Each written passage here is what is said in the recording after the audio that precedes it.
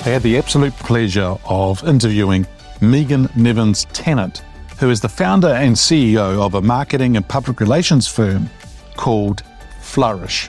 Now, that provides consulting and strategic marketing services to small and medium-sized businesses. The other great thing about Megan is that she actually held other senior leadership roles over her career.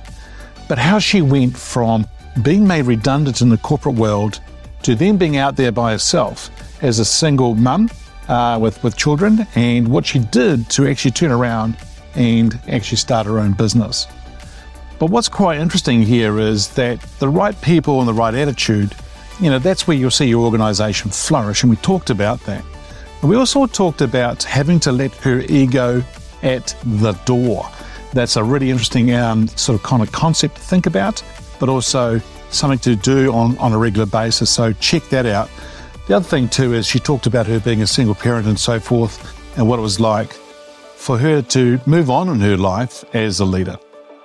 And the other thing that she shared, which I thought was just superb, was that if it doesn't scare the crap out of you, then you're playing too safe. And so for some of you, you may be playing safe today. Hey listeners, let's get into this interview. So sit back and enjoy the interview.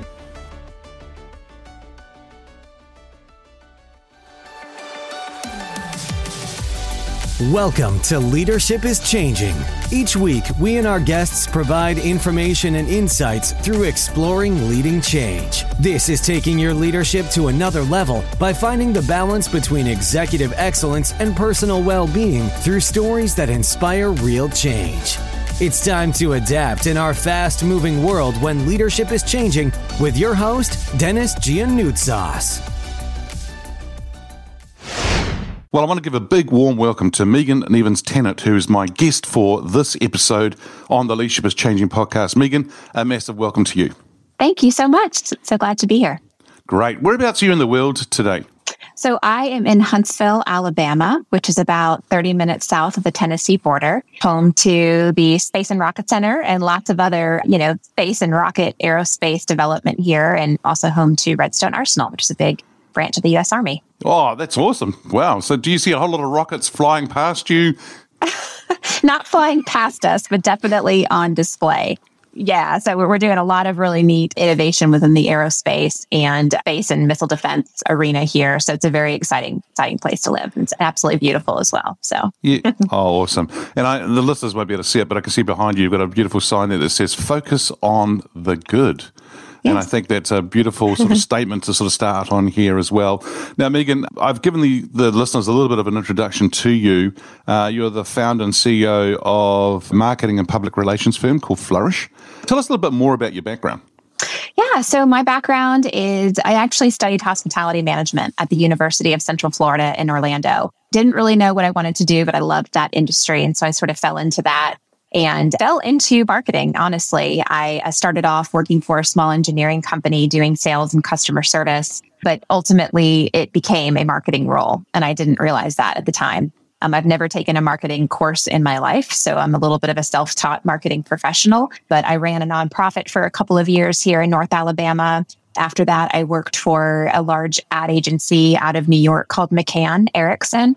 They're part of the Interpublic group of companies, and they held the contract for the U.S. Army account for about 9.5 years. So I served on the U.S. Army account for about 5.5 years out of that time, and supported their mission with recruitment efforts along the Eastern Seaboard.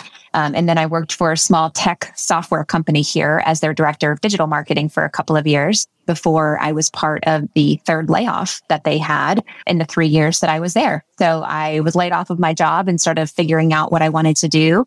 And it was at that time that my oldest daughter at the time said, "Mom, why don't you just start your own business and do your own thing?" And it was a little bit of a dare, but I'm a very competitive person. So I was like, you know what? A challenge accepted. And that was in 2018. So we started Flourish in 2018. And now, we've grown like crazy and have pretty much doubled in size year over year, if not more than that. And it's just been a phenomenal journey as an entrepreneur. Never really set out to own a company or start a business. It just sort of happened, which I think is the best way, if I'm being honest, because it's really taught me so many amazing things, not only about myself, but just about the industry as a whole. And so, yeah, so we've been around for a couple of years and, just absolutely love what we do. Wow. And I'm sure some of my listeners are people who are in the corporate world or working somewhere and are being made redundant, or possibly there could be some change coming on. What was the transition like for you to go from being in that corporate world, possibly salaries, not possibly, but salary happening every sort of month and money going into your account, then all of a sudden making that decision to go and start your own business? What was the transition like for you? It was extremely scary and wanted, maybe want to throw up on a daily basis, if I'm being completely honest with you. I never had the intent of going down this path. And I think it's so funny, now I mentor high school students who take entrepreneur classes, which is really, really neat. And I've never taken a class on entrepreneurship, never taken a class on any of that. And so definitely a self-taught business owner. But the challenge was one that, to be completely honest with you, I think that being in the corporate world, climbing that ladder for as long as I did, I was very successful in my career, loved my career. But it wasn't until I was laid off and sort of forced to figure out a different path that I was truly energized the way that I am today. I almost feel like I went through a complete transformation at the age of 35. And I'm so thankful that I did, because I think I got a little bit complacent in the roles that I was in and got a little bit too comfortable with some of those, the progression paths on professional development that were just, looking back, I think a little bit too easy and too achievable. And going down this path of starting my own business, really without having the knowledge around how to do it, absolutely, without a doubt, shook me to my core and shook me outside of my comfort zone, which has been an absolute blessing just from a development perspective, both, personally, emotionally, spiritually. It's really allowed me to discover a side of myself that I didn't really know I was capable of being. And so it scared me. I've never worked harder in my entire life. You definitely don't start off making any money whatsoever. And so that was a big transition, going from, that comfortable living style to not, but really being forced to figure out how to make ends meet. And, at the time I was a single parent of 2 young kids when this happened. So I didn't really have somebody to fall back on that I could lean on to kind of help me along the way. I just had my kids looking at me and knowing that I was going to try this thing. And they were the biggest cheerleaders I had and still are to this day. But it was such an amazing opportunity, and one that, as we've progressed throughout time, has just gotten better and better and better. And just we've been received so well by the community, and have just surrounded ourselves with such amazing people. So it's been a phenomenal learning opportunity, and one that I never really expected I would reach at this point in my life. Wow, what a story! That's an awesome story, and thanks for sharing it, because I think there's a lot of people out there who are, probably are complacent in their roles today, who are probably contemplating about going to do another role out in another organization, or that they want to start a business, but there's that fear of starting or stepping over, or I talk about crossing over that line to go and do what they want to go and do. And to be encouraged by your children and that's great, and having there as support is good. But then also doing it on your own, but then you said a key thing, I think, at the end there, which is about having the right people around you. That was one thing that I really noticed early on, that, I think being a woman, being a type A personality, in the DISC assessment, I'm a D. So I have a very strong personality. I like to say I'm the, I'm the one to kind of raise my hand and say, I'll take lead, and sometimes it's great, sometimes it's not so great. But it was one of these things where, I really learned to be courageous, and I quickly had to check my ego at the door and realize what I was good at versus what I wasn't good at. And I very quickly learned that I could not do everything on my own. And in order for me to be successful, I really needed to let my guard down, be vulnerable, ask what one would call the stupid questions, surround myself with people, again, that are way better at certain things than I was. And I still do that to this day. So I think that was a big moment for me, was really, almost doing that. You've got 2 columns on a piece of paper, what are my strengths and what are my weaknesses? And what am I really, really good at? And that's where, 80% of my time should be spent in order to be the most efficient and impactful individual that I could be. But then also, again, realizing, okay, who is really, really great at these areas that I am weak? I don't have to tackle all of that on my own. And I think as a single parent, you just assume that you have to do that sometimes. And so that was a big realization that I think was very transformative for me, to just sort of put that aside and say, it's okay for me to lean on folks who really have that skill set, and this is where they're experts in. And when I did that, it just sped things up so quickly and really allowed me to eliminate a lot of the stress associated with feeling as though I had to carry all of that on my own. But then also recognizing that, hey, listen, I think this is one of a strong suit that our team has, is saying when a client comes to us with a very specific need, like a lot of companies, I could say, sure, we can do that, no problem, because they're wanting to make the money. We turn business down, and we're very honest to say, hey, this is not our area of expertise. However, we know a great resource that we can pull in who is way better at doing this thing than we are. And our clients respect us and appreciate us for having that honesty and transparency in that dialogue. And of course, ultimately, it sets everybody up for the best successful path forward. So. Yeah, no, that's great. Though I think what I'm hearing here, listeners, is you don't have to be everything to everybody is one thing. And that's not just being an entrepreneur. That's also being even if you're in a large or small, medium-sized organization, in corporate world as well, you don't have to be everything to everybody. You got to get the right people around you. But yeah, I love what you're saying about the fact that I know what my strengths are, and that's what I need to focus on. I have to get other people in to carry on the other areas. Sure, you could do those other areas. There's no problem there at all. But it's about being a little bit smart to free up your time. Because, there's people I've been working with, Megan, and one in particular lately just said to me, this and that. I go, well, hang on, where's the delegation happening? Are you actually delegating? It's just probably easy for me to do. And I go, yeah, but then if you delegate, you're going to free up time to do the things that you complain about that you don't have time to do. And they're like, exactly. Okay. So, it's very good. And I like the other thing too is about ask the stupid questions. They're not stupid, but we feel stupid at times when we're asking them. Yeah. Have you ever been in a meeting and you wanted to ask the question, you thought, nah, that's stupid. And then someone else 2 minutes later asked the question, you went, damn, I wish I had asked that question. Oh yeah. I always tell my kids that, it's like, if there's a chance, if you have a question in class, some of your classmates will have that same question too. So don't ever feel embarrassed about asking the question.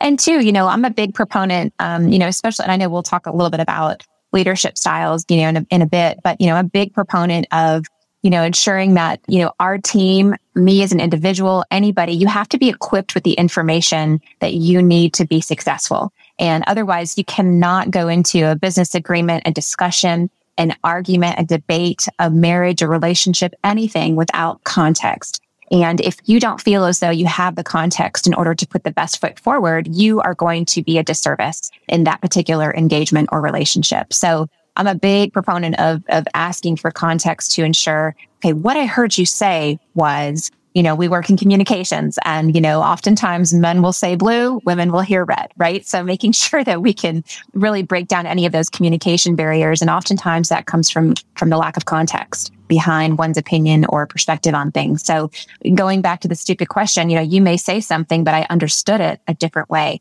So in order to ensure that I understand it the way you're trying to communicate it, I do have to ask those questions. And they're not stupid. They're questions that will only set us both up for a more successful engagement. Yeah, very good. And then the other thing you said a little bit earlier on, it was the fact that leave your ego at the door.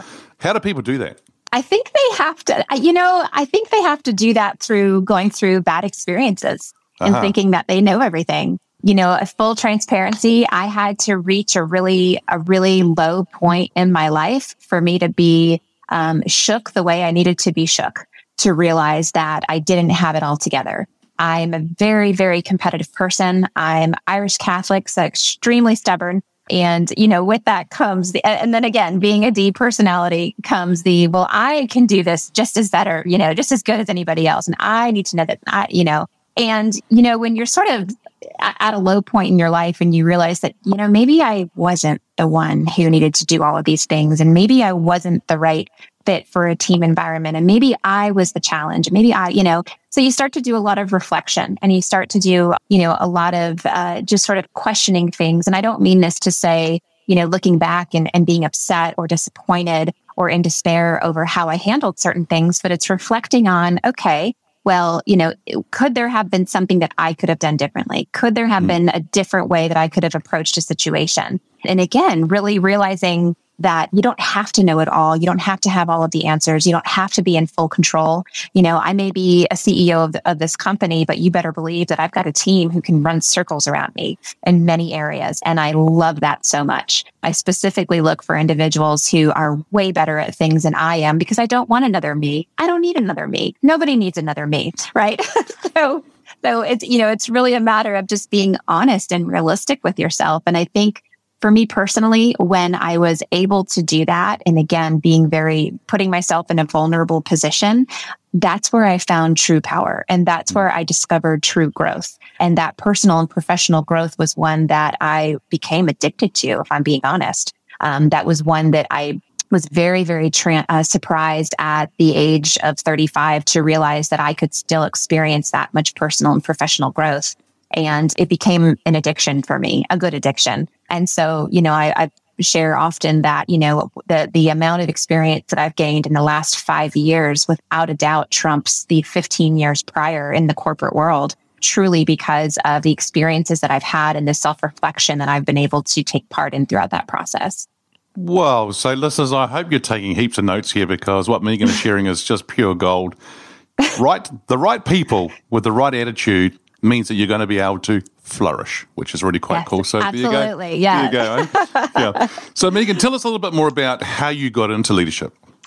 Yeah. So, I guess with leadership, I've always been a natural leader. I really have. I've always been one, when I was in college, I started the student chapter of organizations for the first time and led, fundraising teams, and was running for office in different areas when I was younger. And again, I really love taking lead on certain things. I love cheering other people on. I love supporting other individuals. I love, strategizing and creating something. And so I think it's just been a natural tendency for me to want to take that lead. Being the youngest of four, I think that I probably felt as though my voice needed to be just a tad bit louder growing up. In order for me to be heard the way that I wanted to be heard. And so I think it's just sort of worked out that way. As I said, I never really had the intention of going down this path and starting a business and building a company and creating a great team. I just did what I do, and it's just happened, and it's just worked out really, really well. And so, I think that, leadership for me is one that really transfers across all aspects of life and really carries just so much honesty and so much transparency to others. And, in one where, really being able to understand humility and really being able to understand empowerment, and not empowerment for yourself, but empowerment with others. And, and having kids, anybody who has kids know that, you have a little mini you in front of you, and you have an opportunity to kind of shape and mold and learn. There's many mistakes I've certainly made as a parent, but there's also a lot of great things that I think I've achieved as well. And that definitely transfers over into, I think, being a good leader. And it's just being understanding and having empathy and, modeling desirable behavior, which I think is really, really important. That whole do as I say, not as I do thing, like that just needs to go out the window, because there is no possible way that I could expect my team to level up in the same way if I'm not doing it myself. So I think it's just a matter of being really mindful of that and being really cognizant of your own actions and being very self-aware, which I think oftentimes not a lot of people are very aware of how they come across and how they communicate and how they engage with others. And they can sometimes be a bit clueless, if I'm being honest. So having that self-awareness, I think, is extremely important. Yeah, it sure is. The self-awareness is powerful. And you're right. Sometimes people are clueless. They don't know what they don't know. And if the self-awareness is there, then they can adjust, they can do things. It's so important. Now, talking about role modeling and so forth, the question I've got here, now this person can be alive or from history. Who is your favorite leader and why? So this is a challenging question, because I think right off the bat, my mind was like, it's my dad, who passed away last year. And but he's always been my biggest cheerleader and always been someone who really believed and pushed me beyond the limits that I thought I was capable of. And I think that was something that really was instilled at me at an early age. I've seen a very similar trait across different leaders that I've had the fortunate chance of working alongside. When someone else can see the capability and, opportunities within you that you can't see for yourself, and really trusting you to achieve what it is that you want to achieve. And again, embracing you by providing empowerment and encouragement and trust. Those types of things I think are really, really important. One of the leaders that I've recently gotten hooked on is Ed Mylett. I don't know if you're familiar with who Ed Mylett is, but he's an author, and he recently released a book called The Power of One More. And that book for me is absolutely transformative. It's such an easy read. You know, he does the audiobook on Audible himself, but it's a phenomenal opportunity just to think about how to challenge yourself and others. But his perspective on the world is something that is just so, it's fascinating, if I'm being honest. And with him, you know, he's gone through a lot of really tough times to get to where he's at. And I think a lot of good leaders have those stories where they thought they knew it all and they had the big ego and they had the nice cars and they had this and they had that. And then all of a sudden something completely shakes them to the core and, you know, takes all of that away and really shows their true self and shows them their true self. And they're forced to make decisions that it's very uncomfortable. You know, that puts you outside of your comfort zone. So he's a big inspirational figure to me. But I think, you know, my dad did that too. You know, he would always kind of challenge me and say, well, what if you tried that? Or what if you tried this, you know? And of course you're capable. You just have to start, you know, you just have to put one step in front of another, one foot in front of another and just do it. And I think, you know, as you know, I mean, in this world, you have to take risks. You have to take risks. Yeah. And I tell people often that, you know, starting a business was something that, as I mentioned earlier, makes you want to vomit a little bit. But if it doesn't scare the crap out of you, it's probably too safe. So I'm a big proponent of that. Like, let's take risks. You have to take risks. And I think when you do that, you prove to yourself that, hey, if I fall, if I stumble, if I fail, I'm still able to get up and the world is not going to collapse. And I think the more you do that, the more risks you can take and you can be, but you're risk averse, right? So you're able to understand some of those challenges and make the decisions that perhaps you would, you know, really be apprehensive about doing, and, you know, because you don't know about what the outcome would be. Yeah, cool. Have you met Ed yet? No, I have not, but I would love to. I'll let you on a secret. There's a few people that I actually love to have on the podcast as well in the future, and he's one of them that I'd like to actually bring on as well, which is really, really cool. Now, whether your dad or Ed, you choose. If you were sitting on a park bench with one of them and you wanted to ask a question, what question would you ask them if you two were having a coffee together? Holy cow. Well, I'm going to have to say my dad. I have to, because he's not here anymore. So I have to, you know, the fact that if I could have the opportunity to see him again, I certainly would. You know, I think the question that I would probably ask him, oh man, that's a good one. So I think what I would ask him is I would ask him to reflect on his life. And I would ask him to say, you know, if you could give me a piece of advice, knowing where I'm at right now, what would it be? And the reason why I think that's so important is that, you know, he had been through many, you know, difficulties in his life, but he, you know, was a commodities trader on Wall Street, made a ton of money early on in his career, very, very successful, you know, very good looking man at a young age, you know, was a ladies' man and just had a slew of experiences thrown his way. But he also came from an environment growing up in Washington Heights in Manhattan where he was poor. You know, his family was poor. There were 5 brothers living in, you know, downtown Manhattan and had very, very little money. And so, but then to go from that to great success, and then he kind of went through another dip later in life where he wasn't that successful. And then towards the end, you know, he battled cancer for 8 months before he lost his battle to that cancer. And I think when you go through, you know, those scenarios, man, is there a ton of reflection there to really realize what's important and what's not important. And it's not the money, it's not the cars, it's not the houses, it's none of that. And I think that, you know, for someone who in his prime was a hustler, you know, for him to be on the other side of that journey, doing a reflection on, you know, what truly matters. I mean, I think that would really be what I would want to focus on for that discussion. Yeah, beautiful. I think that's awesome. And, you know, that's so true about there are some things in life that are just simple, that are the real important things where, you know, some people are looking for the money and looking for the title, looking for the prestige, and that there's so much more to that. It's more much more to that. Yeah. Well, and I think, you know, early on, I was definitely focused on that. I mean, I was definitely focused on, you know, I wanted to get the best job out of college. I wanted to be the first one in my class to get a job offer. I wanted to get this job. And every time I would get a job, you know, one of the first few questions I would ask in starting is, what does the trajectory look like? You know, what does my professional development look like? How can I get to the next step?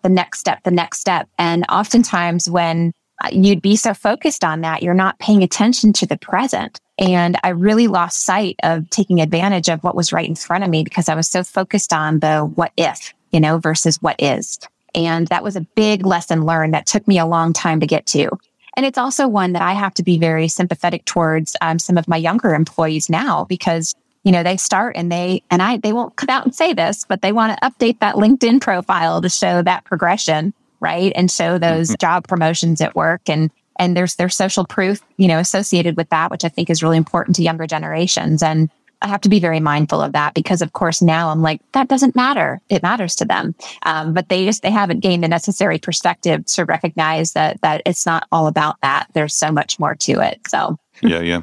And I think the other thing you said, which is really important, which is around the actual paying attention to the present. And I think, listeners, if you are somebody who comes home and you're still thinking about work, whether you're an entrepreneur or working in a large organization or small organization, and you're not with your partner, your family, and being present there, it's really important that you are. So put that phone down, switch off from work, and switch into where you are.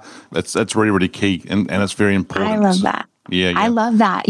And too, when every day when I pull into the garage at my house, my 9-year-old son opens the door and waves me in like he's a traffic cop, Yep. and he welcomes me home. Yeah. And I'm like, I know how to pull into my driveway, but this is the role that he plays, which is adorable. And, if I get out of that car and I'm on a conference call or I'm on a this or I'm on a that, immediately that shows him that he is not my priority. And, you have to set those priorities. And Ed Mylett points that out very well in his book, which was eye-opening to me because my husband and I, both work for startups. And so it's like there is no 8 to 5, 9 to 5.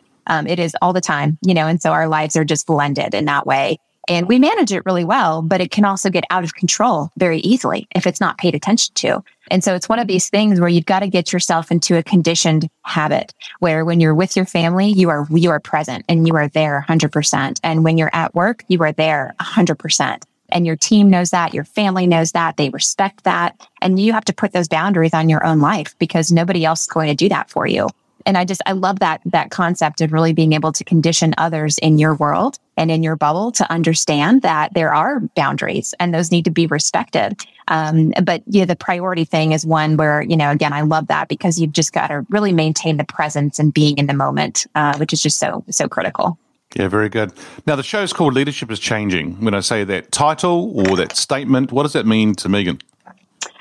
Oh, Cal. Well, I think that, number one, I think leadership is always changing. It has to constantly evolve. There's no book that was published in the 70s that is relevant, now at 100%. And so, leadership to me, when I think about you and what you do, leadership is always changing, and your leadership has to be able to change to adapt to environmental, societal, cultural changes.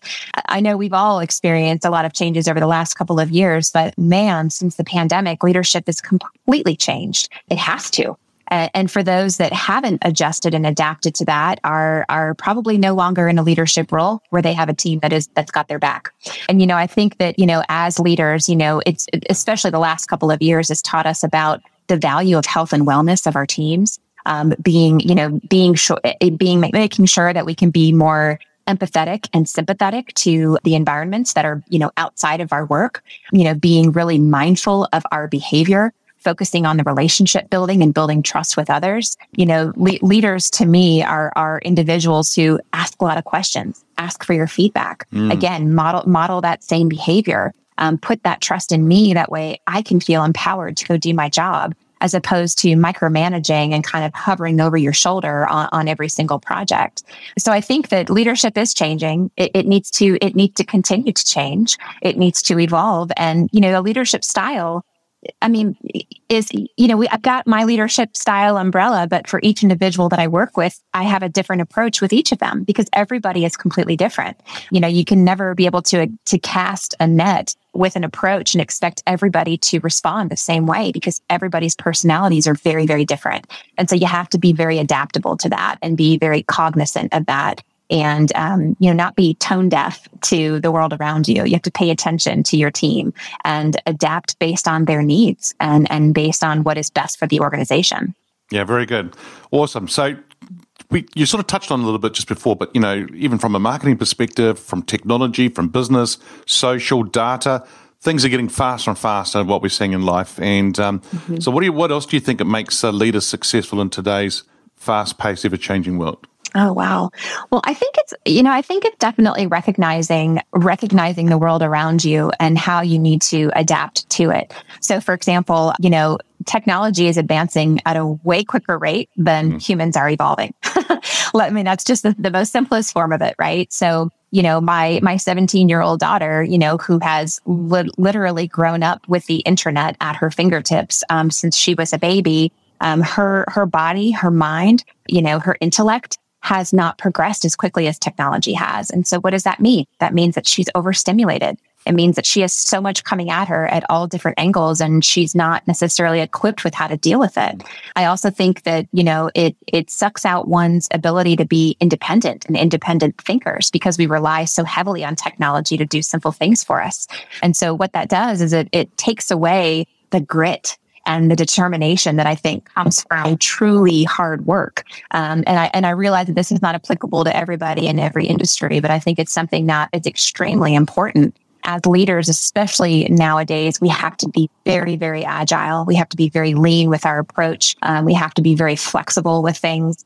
We have to be okay to fail because failure is how we learn.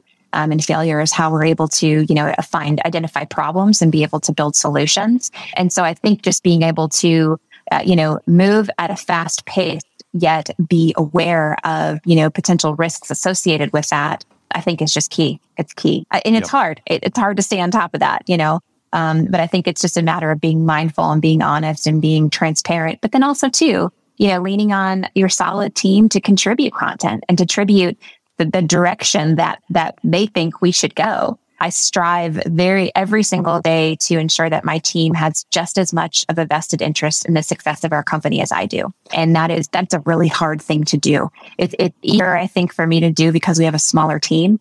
I can't imagine that was an easy thing to do at HP. But there's a reason why you have been so successful, right? Because you've probably figured that out in some capacity. And that's not an easy thing to do. But I think it boils down to those core fundamentals of being a good leader. And it just starts from there, and when you build those relationships and you have that openness with your team, the sky's the limit. Yeah, sure. And I think, we all still keep learning, right? We're all still learning lots of things as we go along. And I think the other thing you said here before is about being the independent thinker.